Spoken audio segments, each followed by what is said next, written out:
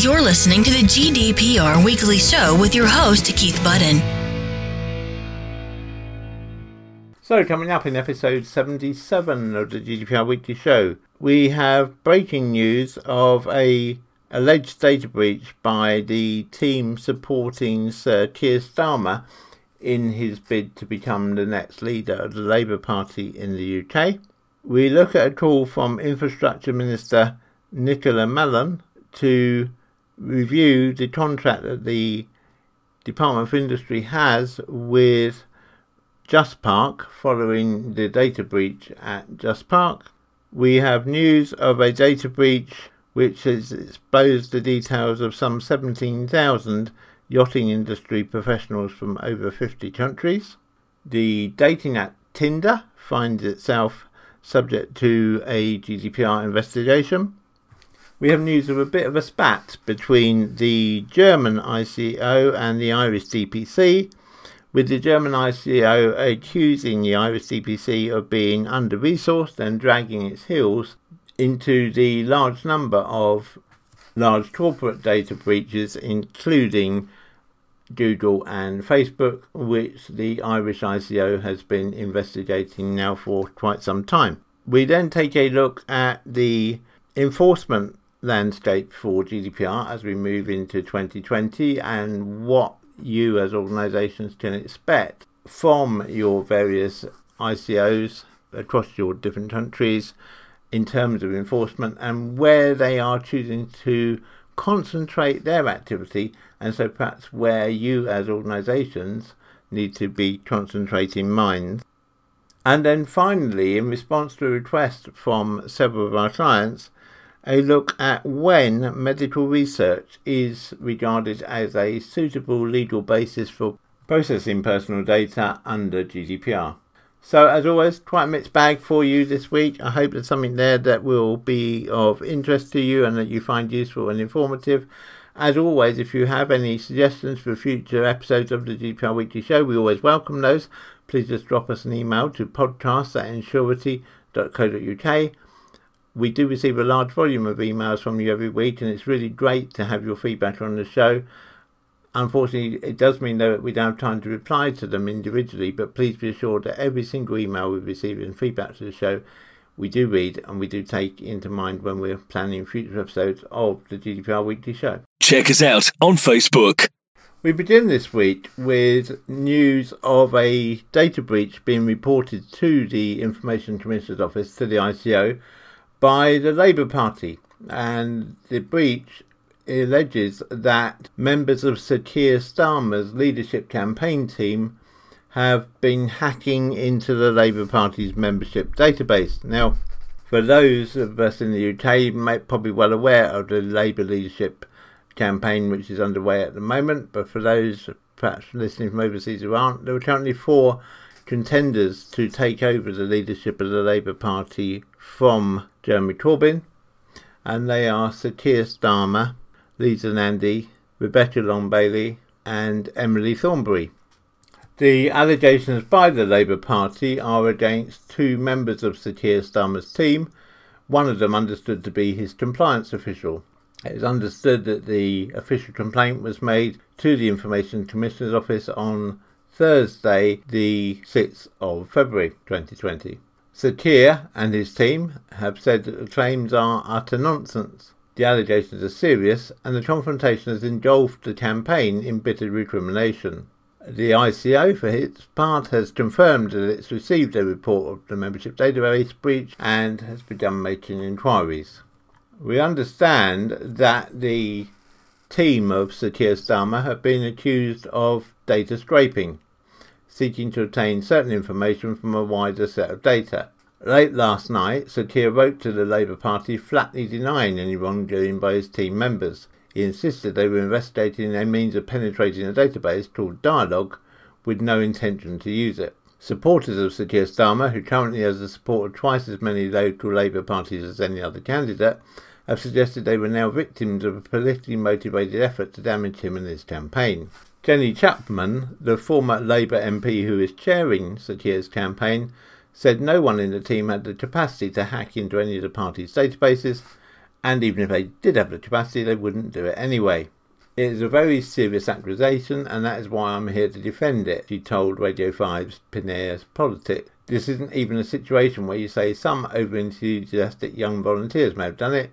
It simply didn't happen. Jenny Chapman went on to suggest that the allegations had only surfaced after a team had alerted Labour officials last week of what they believed was potentially a very serious data protection breach by the rival campaign of Rebecca Long-Bailey. It emerged last week that Rebecca Long-Bailey's campaign circulated links to volunteers capable of allowing them access to Labour Party phone banks. The campaign said it acted innocently, but Jenny Chapman said she believed something wrong had taken place. She went on to say, "We wrote to the Labour Party and we thought that was the end of it as far as we were concerned. And the next thing you know, a couple of people in our campaign get letters saying, actually, we think you've done something wrong." She added, "Labour members simply want a fair contest. Whoever decided to send these threatening letters to people on the Starmer campaign and then leak it to the BBC are not really doing the Labour Party or their preferred candidate any favours." The Labour Party said in a statement that it had written to Sir Keir Starmer and his three leadership rivals to remind them of their obligations under data protection law and to seek reassurances that membership data will not be misused. The Labour Party takes its legal responsibilities for data protection and the security and integrity of its data and systems extremely seriously, the statement said. It emerged last week that the rival campaign of Rebecca Long-Bailey had circulated links to volunteers capable of allowing access to membership database. Her team say this was done innocently. Under the party's leadership rules, any candidate who makes it to the final stage of the contest later this month will be entitled to receive details of party membership and registered supporter lists containing names, telephone numbers and postal addresses.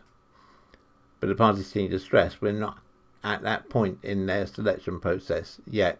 So Keir Starmer, Rebecca Long-Bailey and Lisa Nandy are already qualified after getting sufficient support from trade unions and other bodies affiliated to the party. Emily Thornberry has still yet to do so.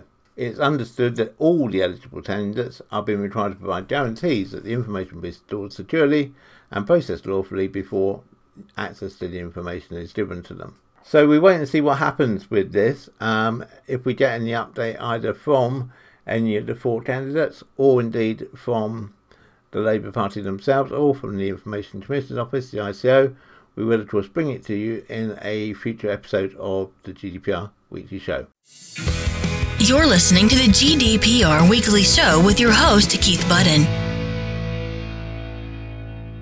The UK's Infrastructure Minister, Nicola Mallon, has asked for a review of the contract with Just Park after details of a data breach. The move comes after details of more than 4,500 people were published on the corporate section of the Just Park website. Just Park, which took over the running of the parking app last month, has since amended the glitch, but the Department for Infrastructure said that their Minister, Nicola Mallon, was far from satisfied. A spokesperson said, "While the department understands that the issue being reported was limited in its nature and has been told by Just Park that the Information Commissioner has been informed and does not require a formal report, it is far from satisfied. Its parking contractor, NSL, which holds the contract with Just Park, has also apologised to the department and indicated that it is very much aware of the seriousness of the situation and has impressed upon Just Park the need for an urgent and appropriate response." The Department of Industry said, while this was welcome, it noted that this was not the first time customers had experienced problems with the Just Park app.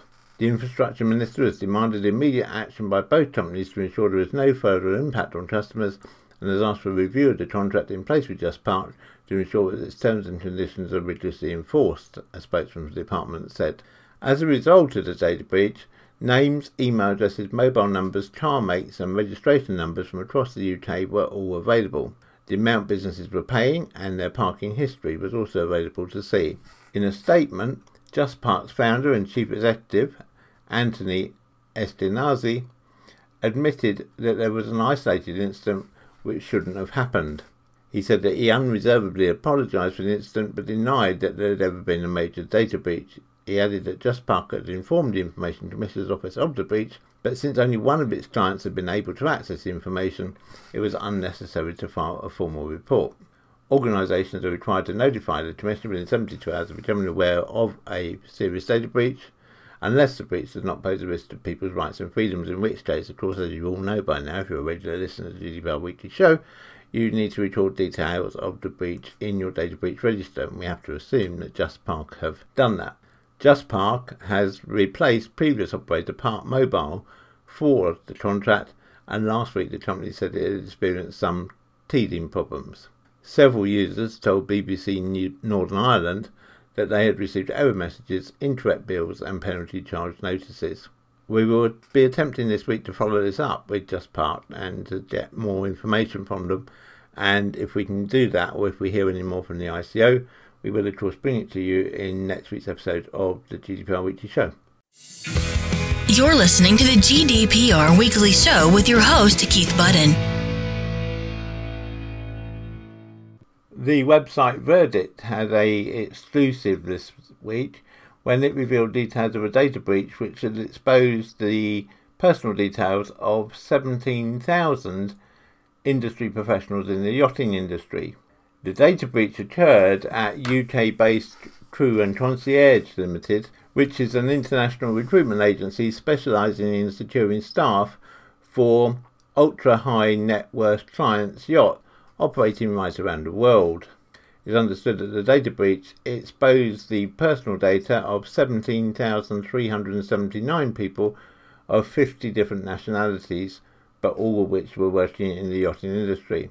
The server, which was discovered during a Verdict investigation, consisted of over 90,000 files, all of which appeared to relate to individuals on Crew and Concierge's books. It was left exposed on a misconfigured, unsecured Amazon Web Services S3 bucket, and appears to have been online and available for anyone to access without a password since February 2019. Now, regular listeners will know that this is far from the first example of an Amazon Web Services bucket being left unprotected, and perhaps that's a lesson to anyone using Amazon Web Services S3 buckets, just to make sure that you have got them locked down, and only those people who you think should have access to them do have access to them. Anyway, back to the story in hand. Crew and Concierge, which is registered as a data controller with the UK Information Commissioner's Office, secured the bucket within hours of being notified of the data breach. Crew and Concierge said it had not seen any evidence that any of the files had been maliciously accessed. For all individuals, the data exposed included a CV or resume, and in most cases this contained the individual's full name, their phone number, email, nationality, what visas they held, their date of birth, their work history, and any professional qualifications. It is understood that there were 1,295 scanned copies of passports, around 1,000 of which are still in date, and at least 500 standard visas and over 1,000 seafarer medical certificates, known as ENG1 forms. In a statement to Verdict, Sarah Duncan, director of Crew and Concierge, said that the company had taken a number of steps to resolve the breach, including hiring a cybersecurity expert. One can't help feeling that was a little bit a case of shutting the door after the horse had bolted, but anyway. In their statement, Crew and Concierge said, "From the moment we learnt of the breach, my team and I have worked tirelessly to identify the sources of disclosure, detect the areas of weakness, close the vulnerability, recover control of the data, identify precisely what data was compromised, and minimise the potential risk and harm to the affected individuals. We have been advised by the cybersecurity consultant that exploitation of S3 buckets is by no means a straightforward activity, and it appears likely that the individual or individuals responsible developed advanced tools designed specifically to identify AWS customers, and whether or not they have misconfigured the instance that may leave it open to a malicious attack. In our case, the confidence was placed in our team of developers that we had hired, trusting that they would do a competent job and implement appropriate and proportionate technical and organisational measures to ensure the protection of the large volumes of information, including personal and sensitive personal information relating to our registered crew. We have since established that the breached AWS S3 bucket that we outsourced contained personal data stolen by a malicious actor based on a misconfiguration by a third party and subsequently published into the public domain. This impacts Crew and Concierge and its valued clients and staff, for which we take full responsibility as the data controller. In a very short period, we have come to understand the true impact of a cyber attack, and we have learnt many valuable but hard lessons. I would like to confirm that to date we have no confirmation from the journalist or the site that exposed our data that these files have been accessed. For the Information Commissioner's Office, a spokesperson said, "Crew and Concierge Limited has reported an incident to us and we will assess the information provided." Now, while a large proportion of those affected were from the UK, South Africa and Australia, there were over 50 nationalities represented in the data breach. As the agency finds individuals for a wide range of different roles within the yachting industry, there are also a large range of supporting files, many of which contain personal data. For a significant minority of the individuals affected, there were over 10 different documents, including letters of reference from previous employers, as well as specialist qualifications and other supporting documents. One of the most serious examples was the presence of 1,419 medical certificates, which included details such as vision and hearing, health, alongside full name, date of birth, passport number, and a small number of drug test results. There were also thousands of professional certificates, including personal survival, first aid and fire prevention, as well as over 500 licences, which were a mixture of maritime and driver's licences. In a small number of cases, there were also military service records, with 8 different navies represented. As Crew and Concierge also places chefs, there were at least 1,900 sample menus. So why might this be a problem? Well, because if the bucket has been accessed by cyber criminals, the data exposed put those affected at risk of a host of crimes. Cyber criminals can do a lot of damage with a large list of breached data, such as obviously, pretending to be identity theft, if you like, so stealing someone else's information, stealing someone else's qualifications. Lots of things here that have real value on the black market, the dark web market. And so this could potentially be a very serious data breach, albeit that the number of records concerned is not particularly large. So we wait and see what happens in this case and what action the ICO will take. But it's likely that the ICO will look to impose a fine on Crew and Concierge for this data breach, given the nature of the data that has been breached. So we wait to see what happens. And when we have any update either from Crew and Concierge or from Verdict or from the Information Commissioner's Office, we will of course bring that to you in a future episode of the GDPR Weekly Show. And in the meantime, we'd like to congratulate Verdict for uncovering this data breach in a fine piece of journalism. You're listening to the GDPR Weekly Show with your host, Keith Budden. Dating app Tinder is the latest online service to find itself under formal investigation in Europe over how it handles user data and in particular how it's complying with GDPR. Ireland's Data Protection Commission, DPC, the equivalent of the UK ICO, the Information Commissioner's Office, announced on the 4th of February that it was launching a formal probe into how Tinder processes users' personal data, the transparency surrounding Tinder's ongoing processing of the data, and Tinder's compliance with obligations with regard to data subject access requests. Under GDPR, EU citizens have a number of rights, as you all will know by now, hopefully, as regular listeners to the GDPR Weekly Show, such as the right to request deletion or the right to obtain a copy of their data. While those entities processing people's personal data must also have a valid legal basis to do so, and of course data security is another key consideration which is important in ensuring compliance with GDPR. The DPC said that complaints about Tinder have been made from individuals in multiple EU countries, not just Ireland, but the Irish regulator was taking the lead under a GDPR mechanism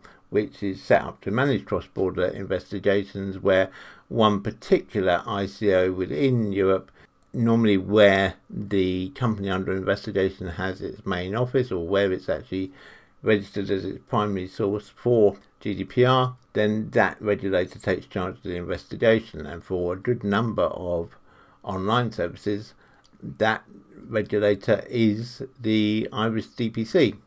The DPC said the Tinder probe came about as a result of active monitoring of complaints received from individuals both in Ireland and across the EU in order to identify particular themes or possible systemic data protection issues. The inquiry of the DPC will set out to establish whether Tinder has a legal basis for the ongoing processing of its users' personal data and whether it meets its obligations as a data controller with regard to transparency and its compliance with data subject rights requests, the DPC said in a statement. It is not clear exactly which GDPR rights have been complained about by Tinder users at this stage, but some users are known to have accused the company of not providing a copy of all the data that it holds on them. Tinder's parent company, Match Group, have said in a statement, "Transparency and protecting our users' personal data is of utmost importance to us. We are fully cooperating with the Irish Data Protection Commission and will continue to abide by GDPR and all other applicable laws." Doubtless this one will take some months to come to fruition, but once we have any update on this, either from the DPC or from Tinder themselves, then we will of course bring it to you in the next available episode of the GDPR Weekly Show.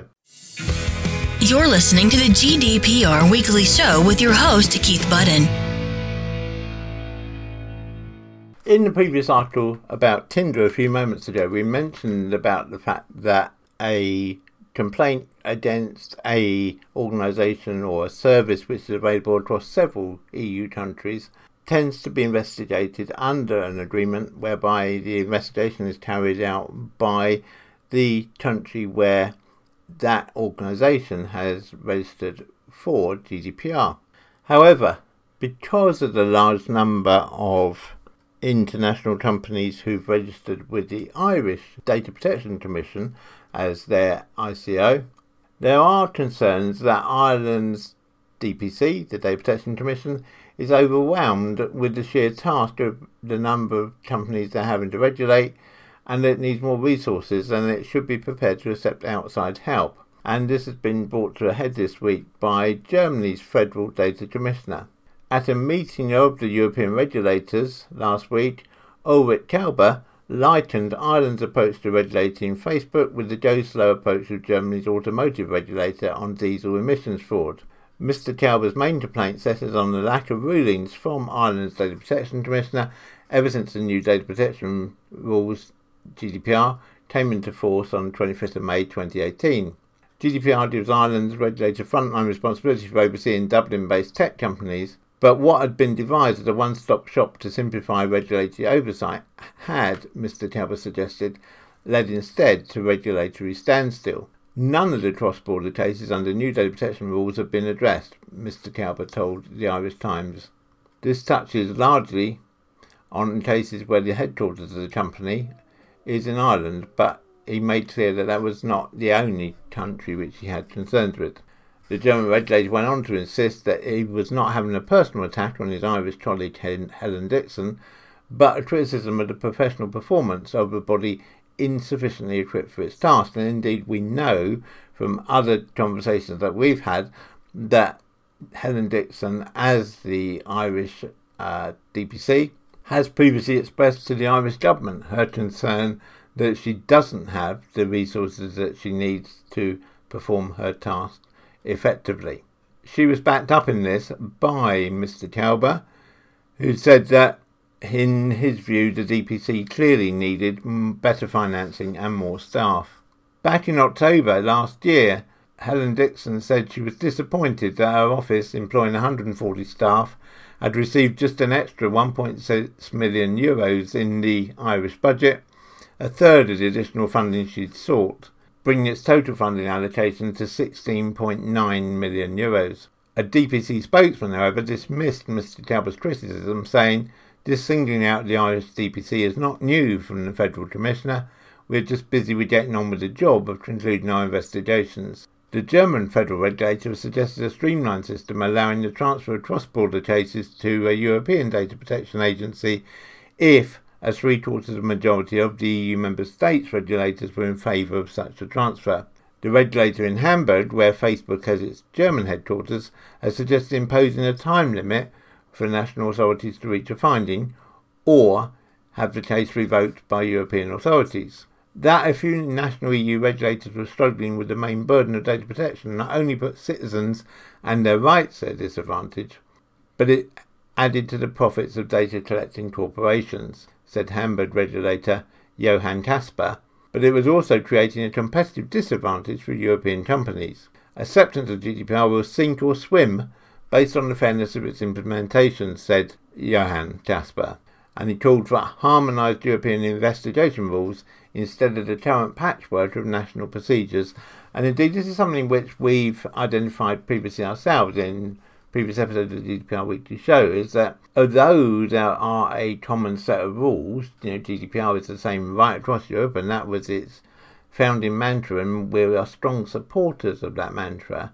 Where it has maybe stumbled a little is that the actual penalties imposed vary considerably from one European state to another, and at the moment still including the UK in that, although we've now obviously had the first stage of Brexit, but since we're still in the transition phase, I'll keep us in that picture too. So A, we have the problem with penalties, and B, we do have this problem that certain investigators, controllers such as the Irish DPC, simply have the lion's share of the companies to investigate, and that's not any fault of theirs.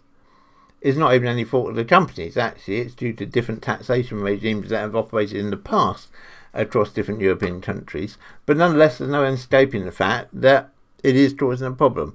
And so, whilst I'm not sure I support the German regulator's suggestion, I do see some weight in the idea of there being a time limit, after which, if a case hasn't been investigated, it perhaps passes to another European regulator to investigate instead. But the question then comes, of course, of who gains the financial sums from the penalties that are imposed, and there needs to be some negotiation on that. So we hope that this can be progressed as we go through 2020, and I'm sure it's a subject that we will return to in a future episode of the show. You're listening to the GDPR Weekly Show with your host, Keith Budden. Now that we're into 2020, it's clear that the various ICOs across Europe are looking to move more to enforcement than possibly they have in the previous 18 months. And so what particular trends can we pick up on? Well, to date, the various ICOs, data protection authorities, have levied 190 fines and penalties under GDPR. Spain, surprisingly, has led the pack as Europe's most active regulator, having made 43 enforcement decisions so far, followed by Romania, which has made 21 decisions, and Germany, who's made 18. The UK has imposed the highest total amount of fines, totaling more than 315 million euros, but that's assuming that British Airways and Marriott's fines are both upheld after their current appeals. Following in fines are France's Commission nationale de l'informatique et de la liberté, who imposed just over 51 million in fines, although it has to be said, of course, that the bulk of that was in one judgment against Google, and Germany's DPA, who imposed fines of nearly 25 million euros. So what's been triggering these fines and penalties? Well, it tends to be failures of data governance. DPAs have primarily acted against the infringement of Article 5, the principles of processing of personal data, and Article 6 of GDPR, the lawfulness of processing. These rules contain key data governance principles, including data accuracy and quality and fairness of processing, and also look at when firms collect and process data, that they're processing the minimum amount of data necessary for their task, and that they have a clearly defined purpose. Firms struggle greatly to meet requirements around consent and other available legal bases.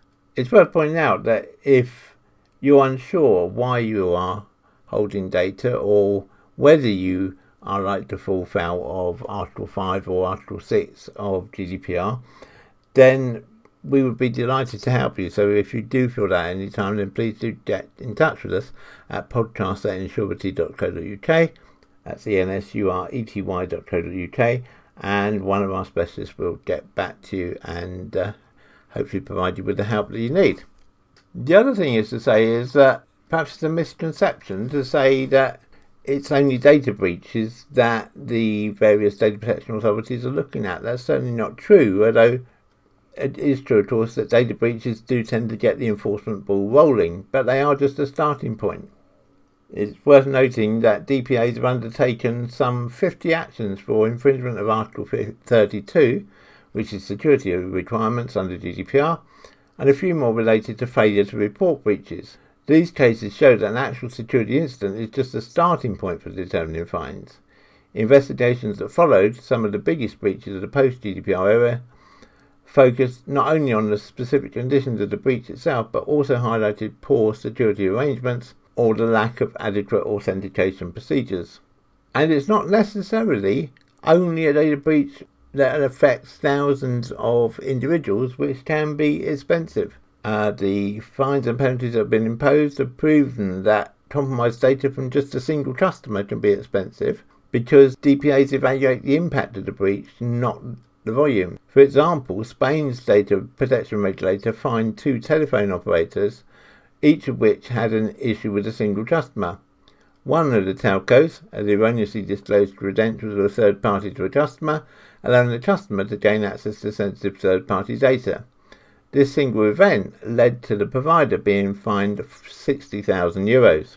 The DPA fined another telco provider almost €40,000 for processing the data of a single customer without their consent.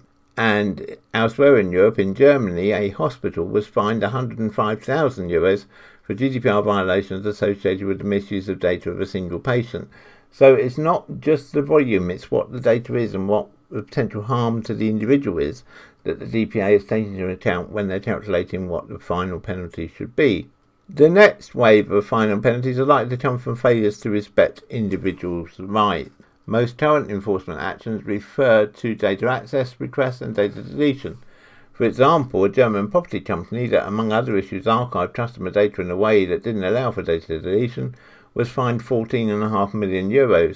Enforcement to date has primarily come from customer requests, but enforcement actions from employee requests are definitely increasing, and we're seeing that ourselves here in the UK. So, when you are concentrating on your GDPR policies, your GDPR procedures, and how you're handling data, don't forget your employees, because they have just as many rights under GDPR as your customers do, and they're more and more learning how to exercise them. And just recently, Bulgaria's Commission for Personal Data Protection fined an employer for delayed and incomplete response to an employee's subject access request. And then finally, the other thing to look at is how third parties are working with your data. Third-party risk management is nothing new, but it's important to look at how third parties are using your data and that their privacy policies are mirroring yours. Otherwise, you find yourself in a legal black hole, and a black hole that ICOs love to take you to task for. So we will be looking at each of these in more detail as we go through 2020, so that we can try and ensure that all of our listeners know at least what's happening in way of enforcement, where they need to be aware of perhaps further action in their own organisation, and of course, as I've mentioned earlier, if at any time you feel that we can help your organisation personally, we would of course be delighted to do so. You're listening to the GDPR Weekly Show with your host, Keith Budden. We were approached by a client this week to try and define, under the terms of GDPR, what actually health research or medical research actually means. And having discussed it with some regulators, we've come to the conclusion that this is probably the best definition of medical research under GDPR that we can come up with. And there are 5 different ways something might treat as medical research. So, in no particular order. First is research with the goal of understanding the normal and abnormal functioning of the human body.